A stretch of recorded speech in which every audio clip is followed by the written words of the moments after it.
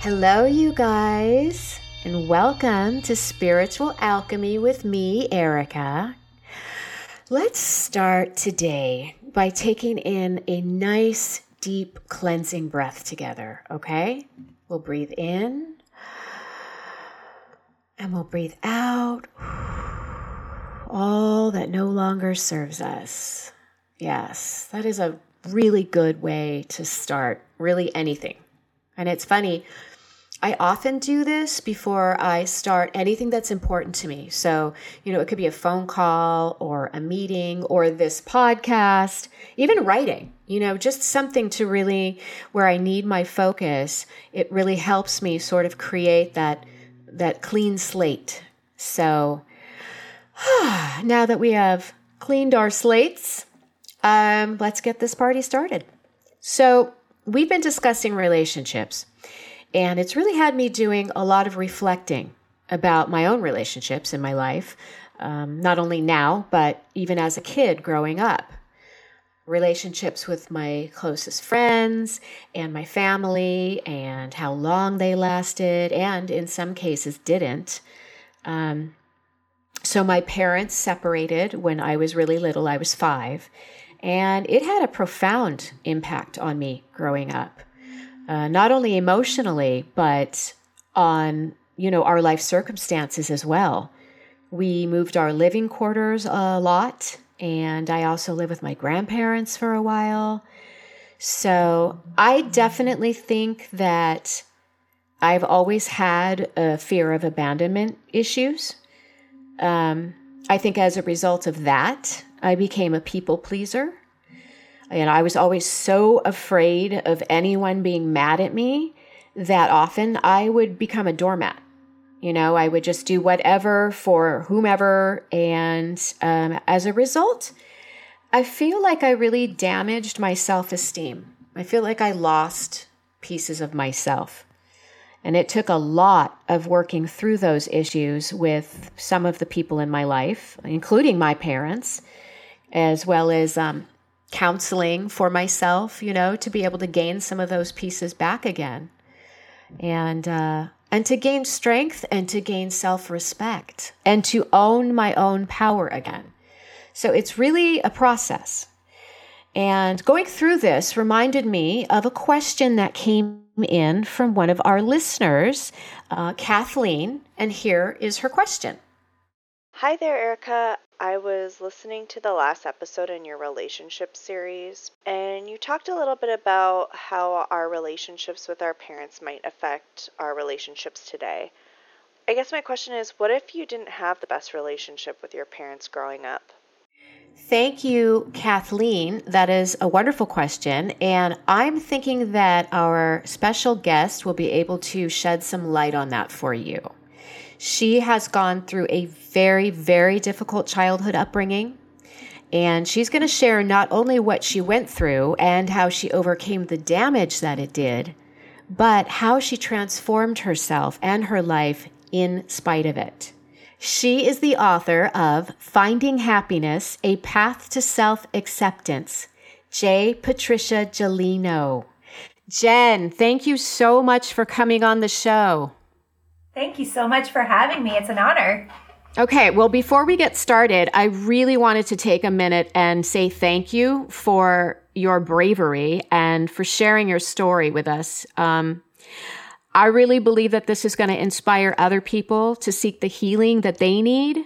And that is a huge part of why I started this podcast. So thank you so much for your courage and a big welcome. Thank you. Yeah. So I'll just start right off with, I would like to talk about the book. I read it, and I, first of all, have to say that I personally could not imagine what it must have been like growing up with your mom. And I mean, I say that with the utmost respect. but it is what it is. It was really challenging for you. And I was super blessed, to have a close relationship with my mom. So we're talking right now about the whole relationship series and how perhaps the way that we were raised, might affect us later on in life, or how we are with our kids. So let's just dive in. And can you tell our listeners about your relationship with your mom? Sure. So I actually haven't spoken to my mom for about 6 years now, going on 7 years. I spent my entire life basically seeking her approval, trying to make her happy. And it actually wasn't until I started my own family that gave me the courage to finally say goodbye, because it was such a toxic relationship. I would be lying if I said it was easy, or that it's easy even today. I think that no matter what, at the end of the day, she's still my mom. And so no matter how terribly she treated me or how toxic our relationship was, there's still that underlying thing where no matter what, we're always going to seek our mother's approval. But ultimately, at the end of the day, I know it was the right decision, especially as I'm raising 2 little ones right now. But yeah, it's still a daily struggle, but it's a struggle that I'm encouraging people to talk about more.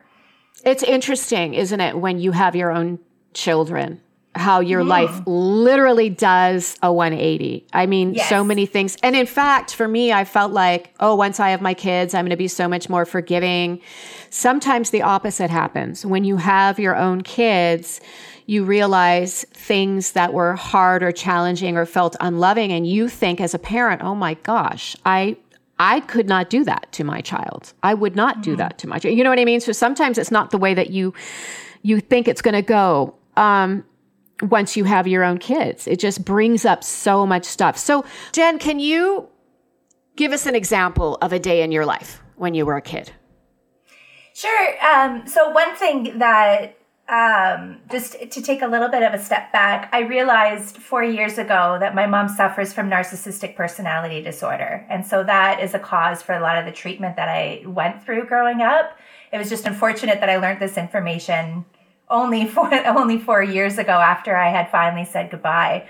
But I mean, I think the biggest memory I have of growing up was my mom liked to have me under her control, and she liked to have me almost as a token of getting sympathy from people. I was always the bad child no matter what I did.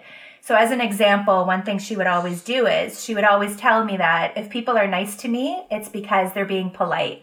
It's because they don't know the real me that they're being nice. If they did know the real me, then they would not be interested in getting to know me. And then she would follow that by saying, I'm your mom, so I have to like you. I'm the only person in your life that can. And so I struggled building relationships growing up because I always felt like if someone was being nice to me, are they pretending? Are they making fun of me? Yeah. Well, let me back you up now. I'm sorry to interrupt you, but just so that our audience knows too. So narcissistic parental disorder, can you tell us what that is? Because I have a feeling since you found out that this is a disorder she was suffering from, that everything you're about to tell us right now stems from this disorder that she had, correct? I believe so. So growing up, I always knew that something was wrong, but I could never place what was wrong, especially as I got into my teenage years and starting to meet other families and seeing how other family units worked. I would see that other families wanted their kids to be a success and wanted them to be happy. And so I always felt like there was something off, but nobody talks about what happens when something is wrong in your house. It's almost like if there's something wrong in your house, the children almost take on feelings of shame or that it's their fault, and they just don't talk about it. And that's what society teaches us, is that your parents are always right. So while we're taught if we have toxic people in our life, remove them immediately, we're also taught if it's your mother, it's up to you to make it work. So narcissistic personality disorder, it's something that's not talked about. And I feel like people are starting to now slowly start talking about it. And what it is the easiest way to describe it is narcissists would have exaggerated importance. They need to be the center of attention of all time. They have zero empathy. They can do no wrong. They lie, they'll rewrite history to benefit themselves, usually with the goal of being center of attention or getting sympathy. Gaslighting is probably their number one tool, where they almost make you feel crazy when you come back to them and saying, you made me feel this way. And they'd be like, well, what do you mean? I didn't mean anything by it. Like, just as an example. Right. It's like a passive aggressiveness. Mm-hmm. Yeah, they thrive on drama. They have a tendency to make you crazy, like make you feel crazy and make you feel like it's all your fault. Right. So the ironic part about all this is because people who have narcissistic personality disorder, they can never be wrong. Therefore, they never get help. So we actually don't know how many people have narcissistic personality disorder because they're hard to diagnose because they can't admit that they need anything. Right. So when and it comes I imagine to children, too, with that narcissistic personality, I said parental personality disorder. Also, they want everything to be perfect on the outside.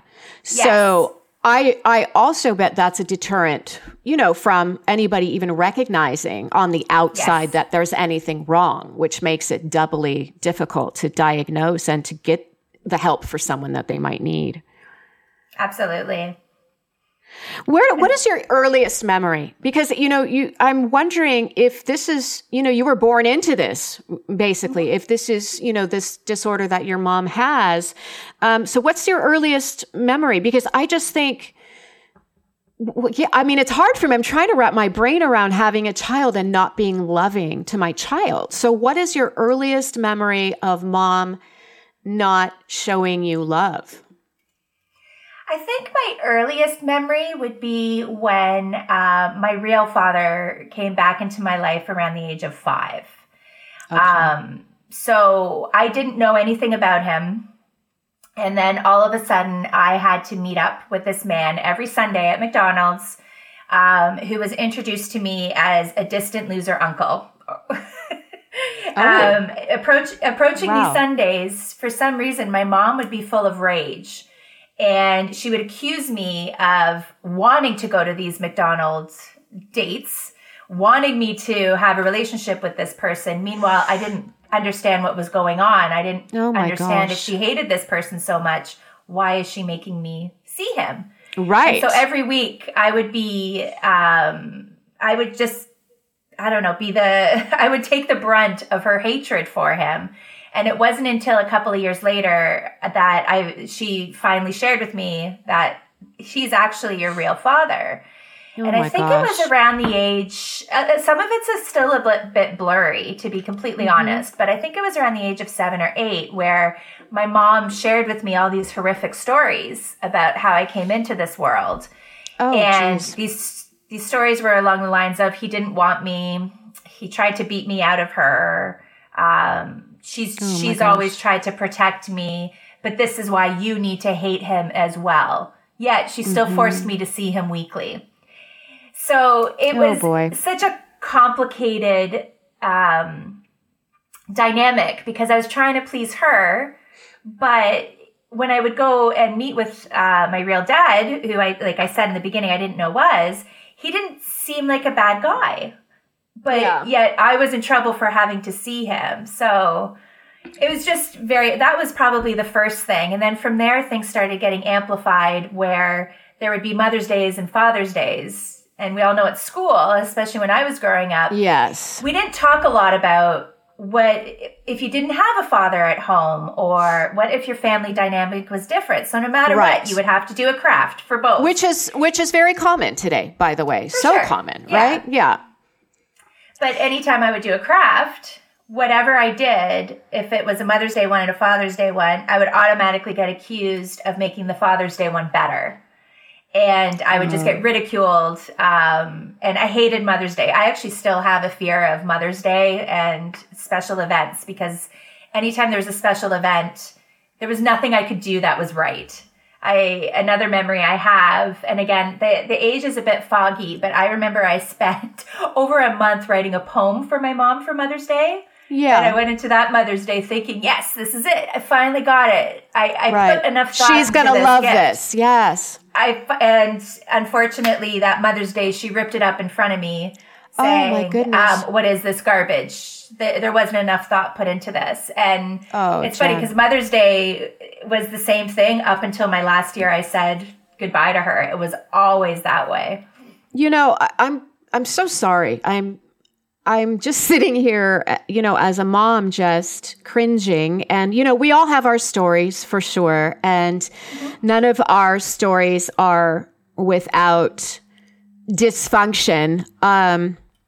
So actually some of the things that you're talking about, like my little girl did not grow up with her dad, and then the school with the father-daughter dance. And so then her grandpa stepped in. I mean, there's a lot of that goes on today, but for your mom to basically be your 24/7 for the most part, your whole world. And I'm listening to you, and none of this was you. Talk about absolute, she must be a textbook narcissistic personality disorder case, because it seems to me that you're not anywhere in the story that you're telling. Everything is what she was thinking, what she was feeling, how it's all her problem, truly all her problem. And wow, I just, you mentioned something about while you were growing up and in school that you had some issues with your health that caused you, you had to take medication and it caused you to have a brain fog. Can you talk about that a little bit? Because I want to jump into the school age time when you were getting bullied at school and how you had to deal with that. Yeah. Sure. So the funny thing is that, so by the time I was in grade 9, I had already been to 7 schools. So on a positive side, I didn't really have too many established relationships. Why did you go to 7 schools? Why so much? My mom always wanted to move. My mom always wanted to move for a change of scenery. Me as an adult looking back on it, I think that she got into fights or disagreements for wherever we were living.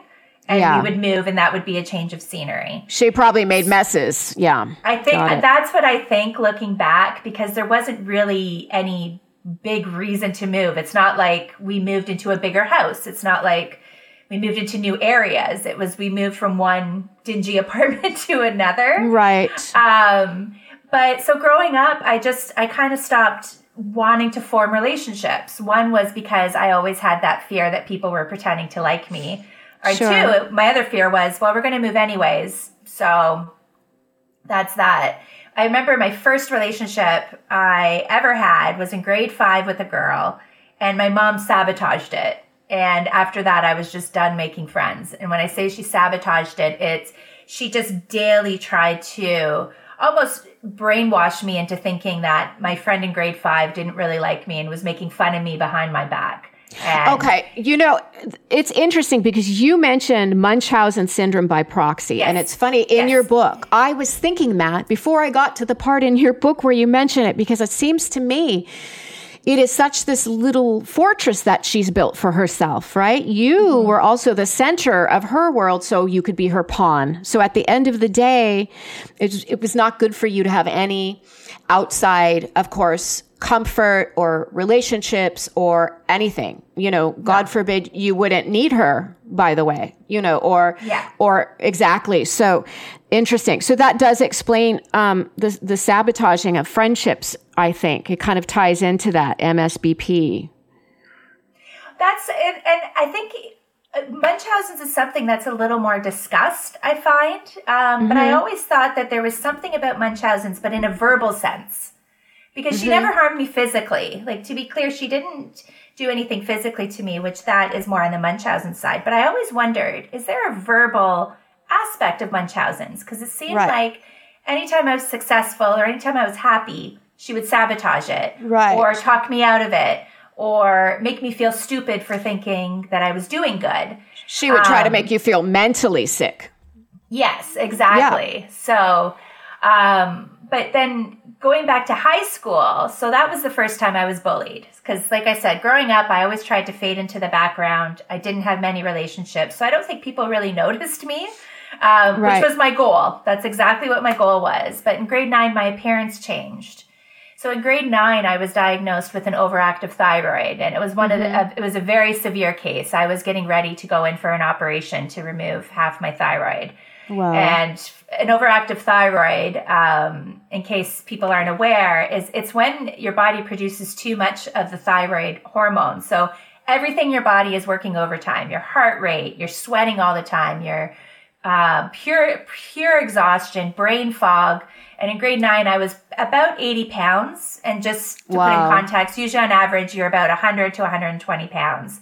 So, but when it came to physical appearance, I had huge bulging eyes. They looked like they were almost coming out of their eye sockets. Plus, I was balding because of this overactive thyroid. I had a lot of bald spots. Yeah. So all of a sudden, it was very hard for me to fade into the background because my appearance looked different.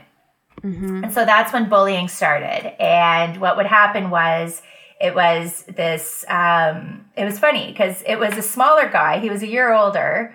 And he just would rally other students. And what they would do is they would line up hallways to yell things like bug eyes or throw garbage at me or try to trick me, or they would try to target me as I was going to school.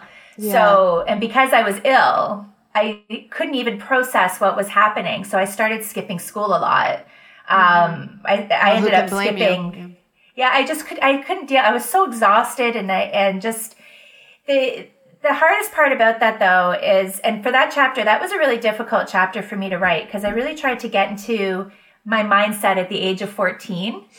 Yeah. And to be completely honest, a lot of my stories growing up that I wrote about, I really blocked out. And it wasn't until I started writing, all these suppressed memories came to the surface. And this is one chapter where I completely blocked out. But the biggest thing when it comes to bullying is that if you have a supportive home life, then that's an outlet for the child to go back home to. And that's incredible that there's that added level. Well, you get the protection and the safety and resolution. Hopefully, exactly. That you have a parent there to work through it with you and to make you feel like you're not alone. So what did you do? Where did you go? So unfortunately for me, I did try to tell my mom what was happening. And my mom would accuse me of looking for attention, wanting to be the center of attention. She would accuse me of thinking the world revolved around me, exaggerating. And so again, I couldn't deal with, I just had nowhere to turn at this point. So I just started skipping school.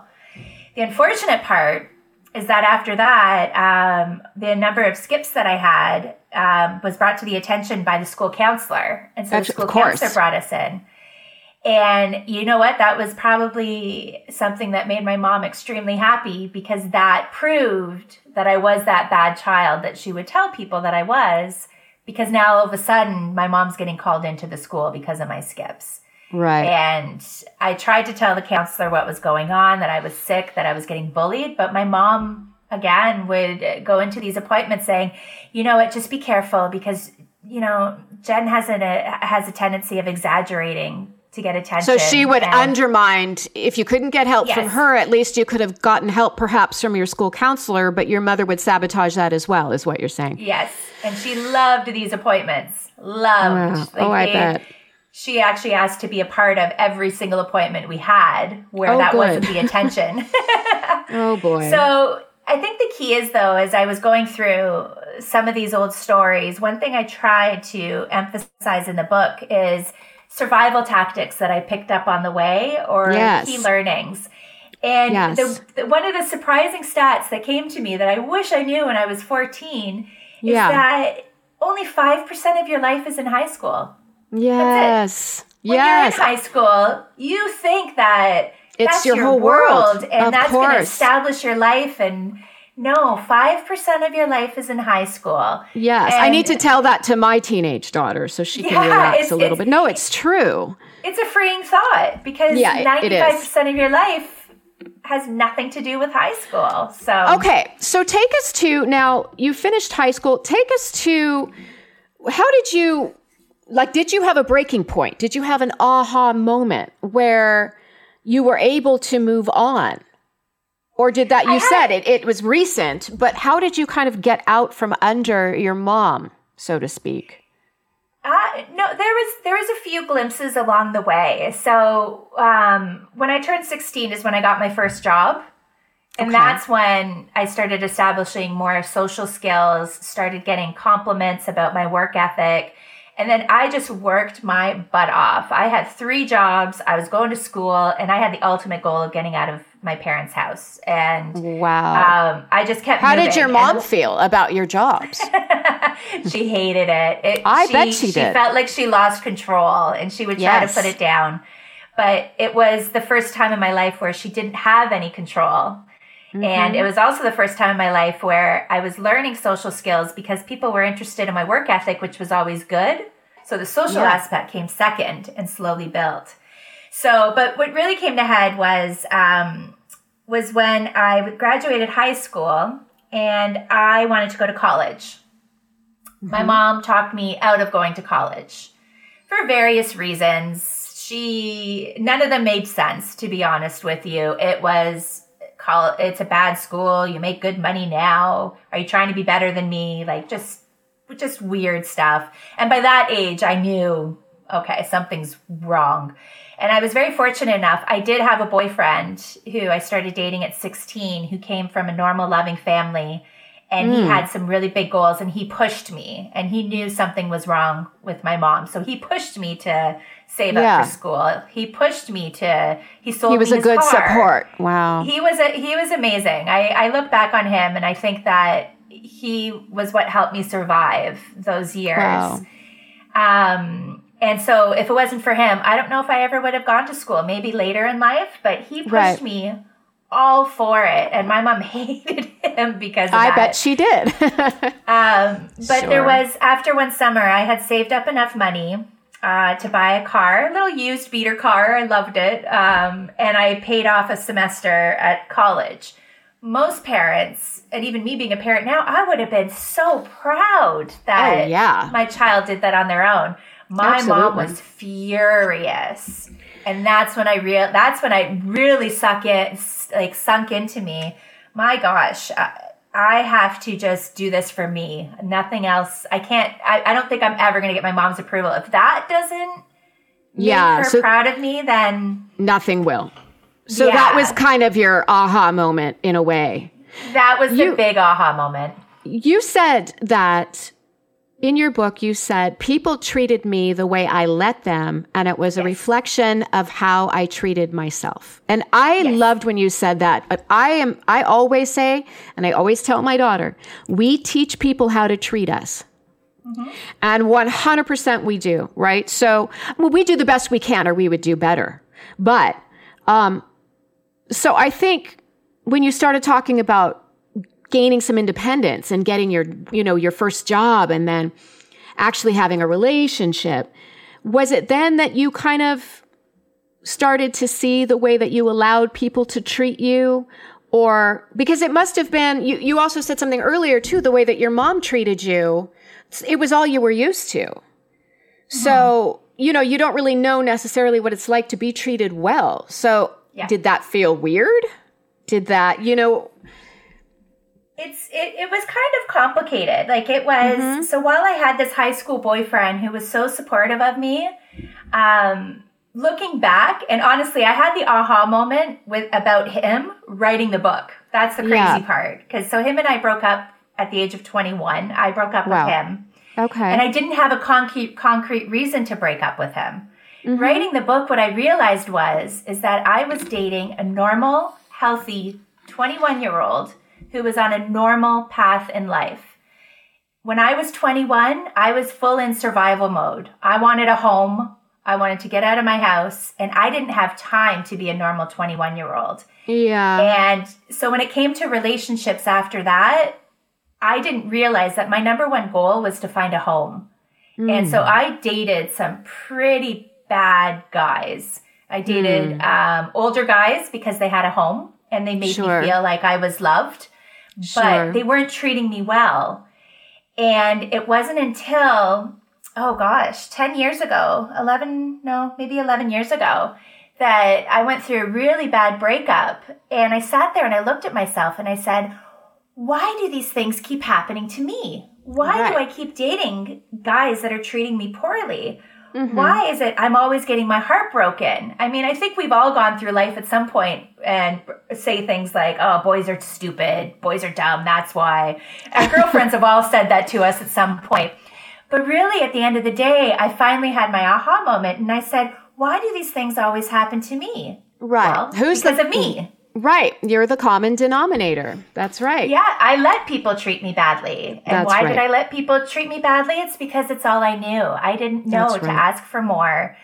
And it was funny because after that aha moment, I met my husband 6 months after. Okay, because that was my next question. Let's start turning it around now. So, you've gone through a lot on your own at this point. What was it that kind of got things set on your healing course for you? And, your book is amazing. And for the listeners out there, we'll talk about it at the end, how you can get yourself a copy, because it's really a healing journey. Your book is the whole story. It's the beginning, the middle, and I would say the end, but the end is actually a beginning, because it's sort of, you finding your healing journey, and then also helping other people who have gone through traumatic and difficult childhoods as well, and what they can do, in their adult lives now. So what sort of set you on this healing journey?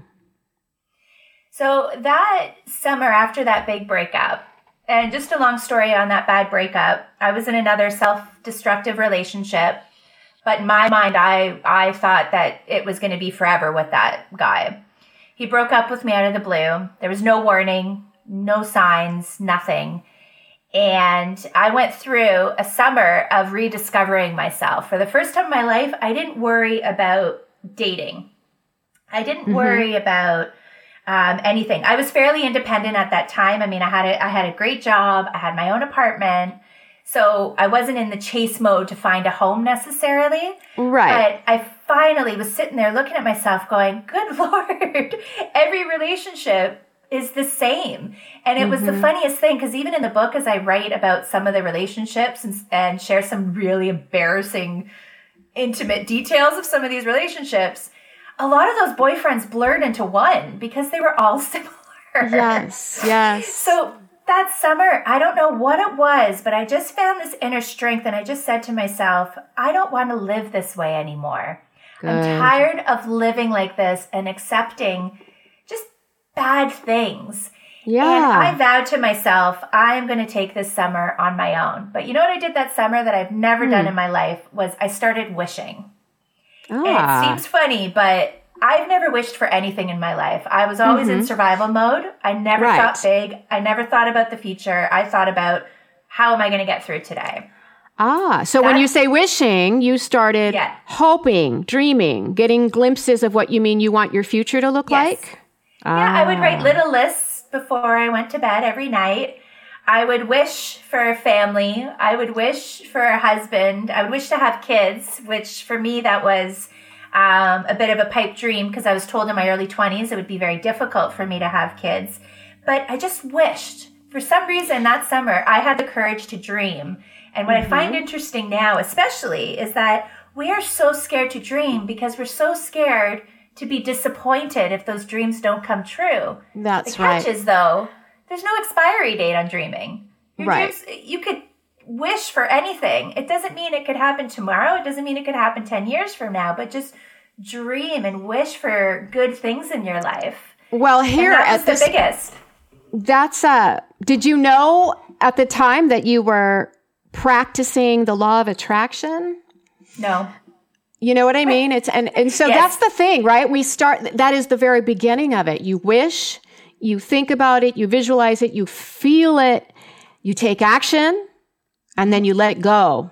And you let it go, and those seeds are planted, and it will absolutely happen. So it's really interesting to hear you say that was just a natural. I love that, because I know that now. Yes, that's amazing. That was just a natural instinct for you, though, So what was the driving force behind you writing this book? I mean, you could have easily healed and gone through your recovery process in private? You know, what do you want those of us on our healing journeys to take away from your book, I think, most of all? So the funniest thing about the book, and I have to share this story because yes, I knew I wanted to help people, but there's also a little element of magic that happened that brought this book to life. And I actually dedicated an entire chapter to it, and it's called Everything Happens for a Reason. Yes. So to write this book, first of all, I've never written anything in my life. I've actually been scared of journaling because I think I always knew that I had a lot of suppressed memories, and I was scared of what would come out. So the fact that I went from being scared to that to writing a full book, it's still a little bit crazy. And to be completely honest, still gives anxiety a little bit that my life story's out there. But I wanted to help people. Yes, so it's good. To share how this book came about, I actually have to go back to 2005, and I'm going to make a long story short, but I feel like it's worth sharing. Absolutely. In 2005, I was a sales rep. And I was a sales rep for Pepsi. And that's when I had to go to like convenience and gas stores and sell Pepsi and everything else. This gentleman stopped me on the street, and he started talking to me about his business venture that he wanted to start. He wanted to basically see if I was interested in doing infomercials. So this is really random. Okay. Yes, that's the universe.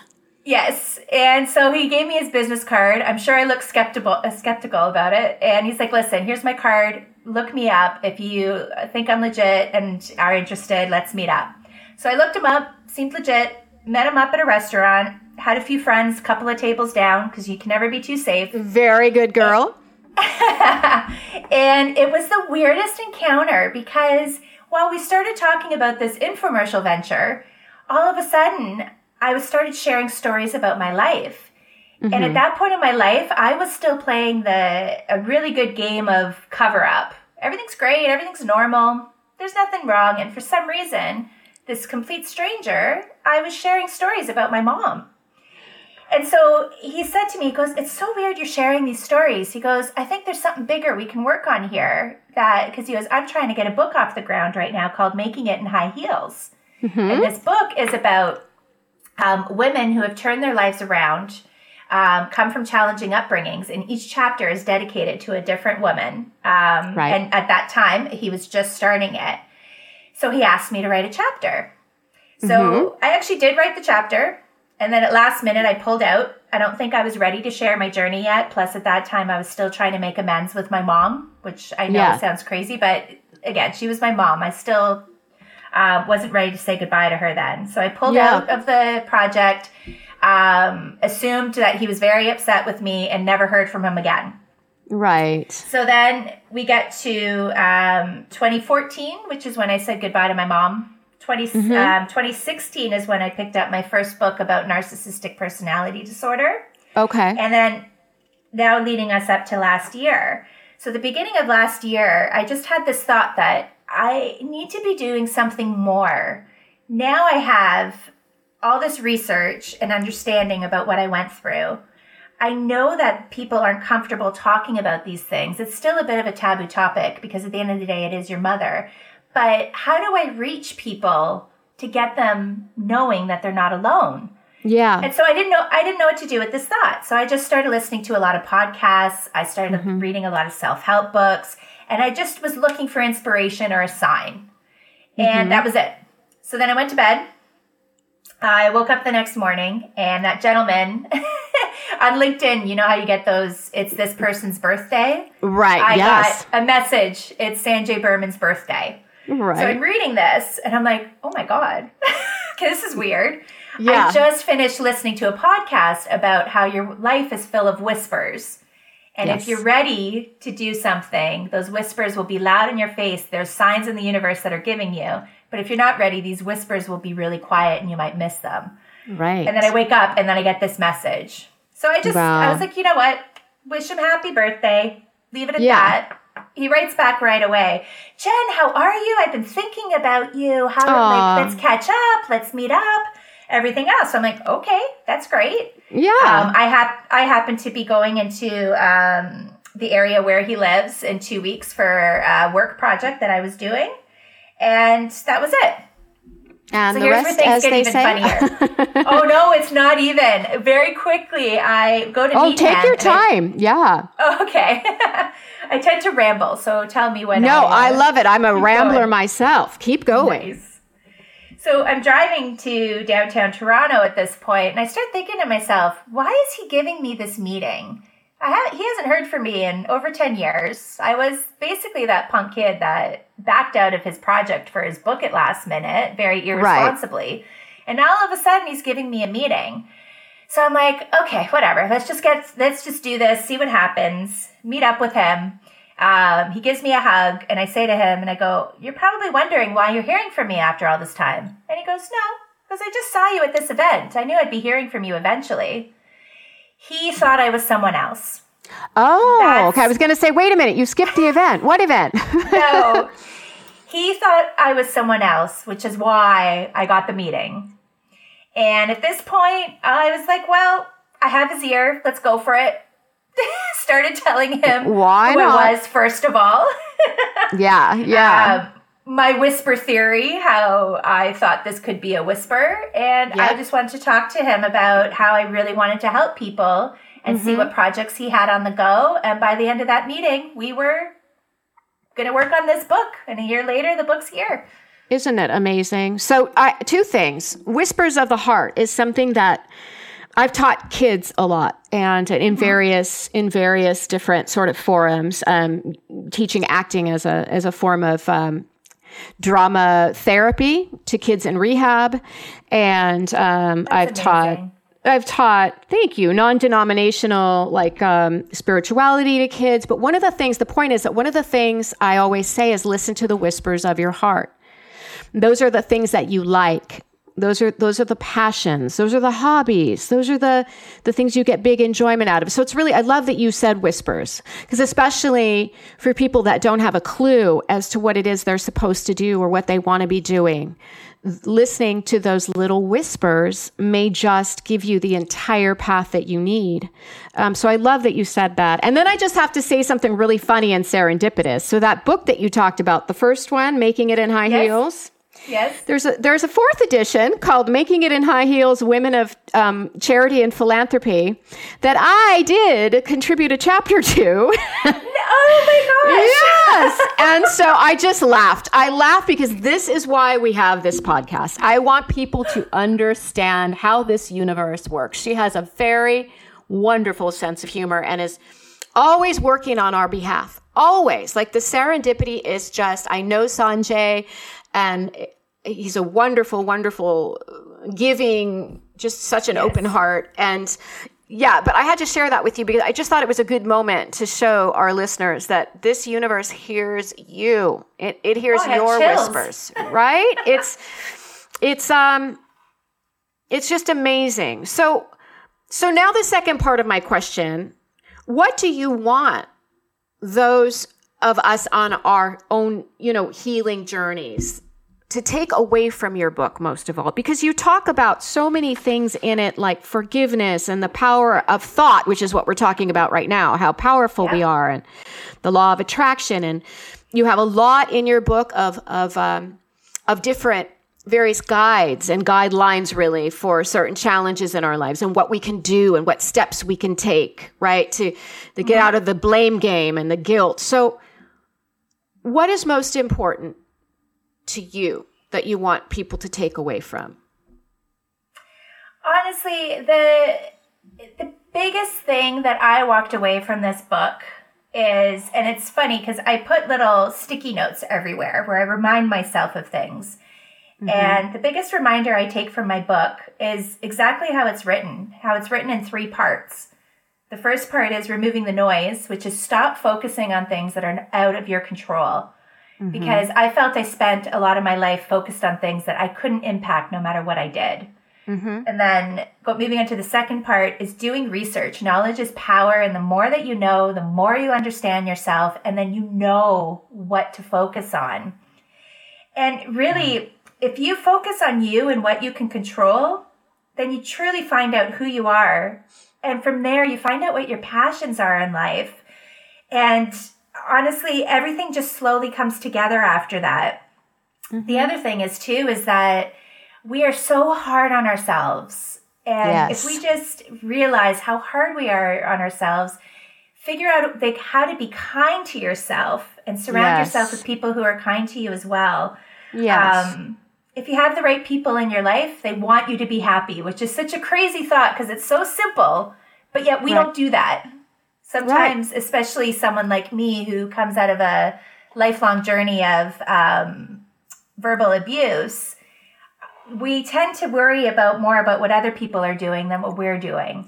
100%. So the biggest takeaway of the book is focus on you, and everything else will fall into place. I love it. Self-love. That's really what this, the majority of this relationship series has been about, that no matter what you're facing, what challenges you've gone through, you are facing, whether you're in a relationship or single or want to date, whatever it is, we must begin with self-love. We have to start with ourselves first. 100%.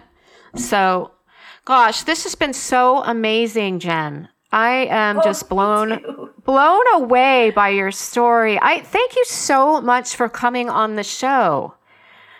It's unbelievable. And I want my listeners to know that if you guys want to get a copy of Jen's book, which I highly recommend, it is Finding Happiness, A Path to Self-Acceptance.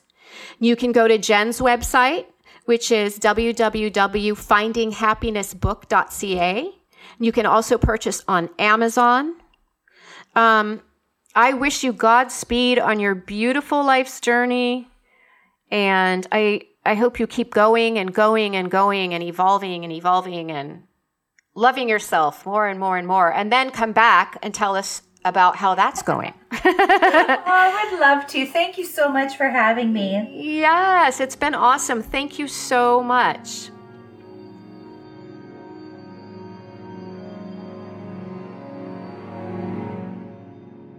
We all have our stories, and that was an incredible one. And I would also like to add that though our challenges to overcome are not easy, they are still ours to overcome. And I read somewhere that we can be the hero of our own story or the tragedy of our own story. The choice is ours. So now let's take a quiet moment. Let's get still. Find a nice, safe, quiet spot. And let's take a deep cleansing breath in. Breathing in Spirit's healthy energy and breathing out all that no longer serves us. Let us remember that every experience we've had has shaped who we are today.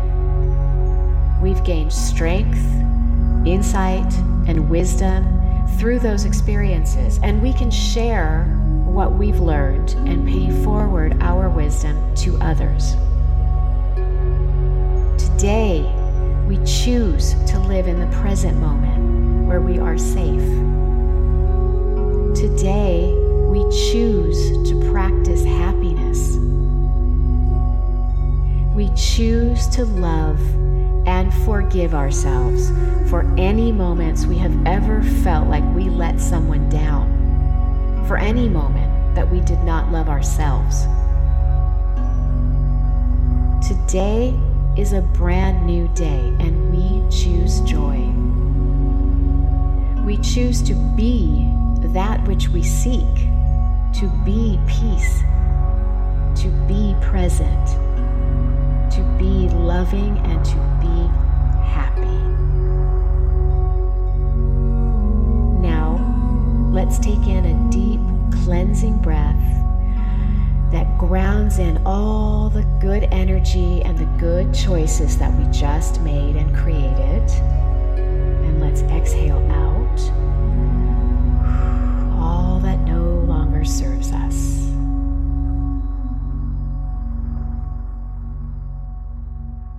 When you face difficult times, know that challenges are not sent to destroy you. They are sent to promote, increase, and strengthen you. And that is a spiritual inspiration that comes to us anonymously today. And now I'd like to thank you guys so much for joining me here at Spiritual Alchemy with Erica. And I also need to thank my beautiful team at A Really Good Home Podcasts. Thank you, Katie Politanoff, my producer, my studio producer, Hader Mir, and he also composed our gorgeous original music. So thank you, Hader. Thank you to our recording engineer, Yael Kozinski, our wonderful publicist, Tamron Tobian, and last but never least, my senior producer, Andy Fraser, like Razor. And then also, I really want to give a very special thank you to Sanjay Berman at Berman Books Media Corps.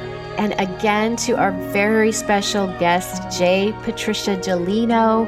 Thank you again, Jen, for coming on and sharing your powerful story with us. Well, you guys, I really, really hope that you will remember how powerful you are and that your choices, the ones that we make in this moment, those choices set up our next moment. So they're very important.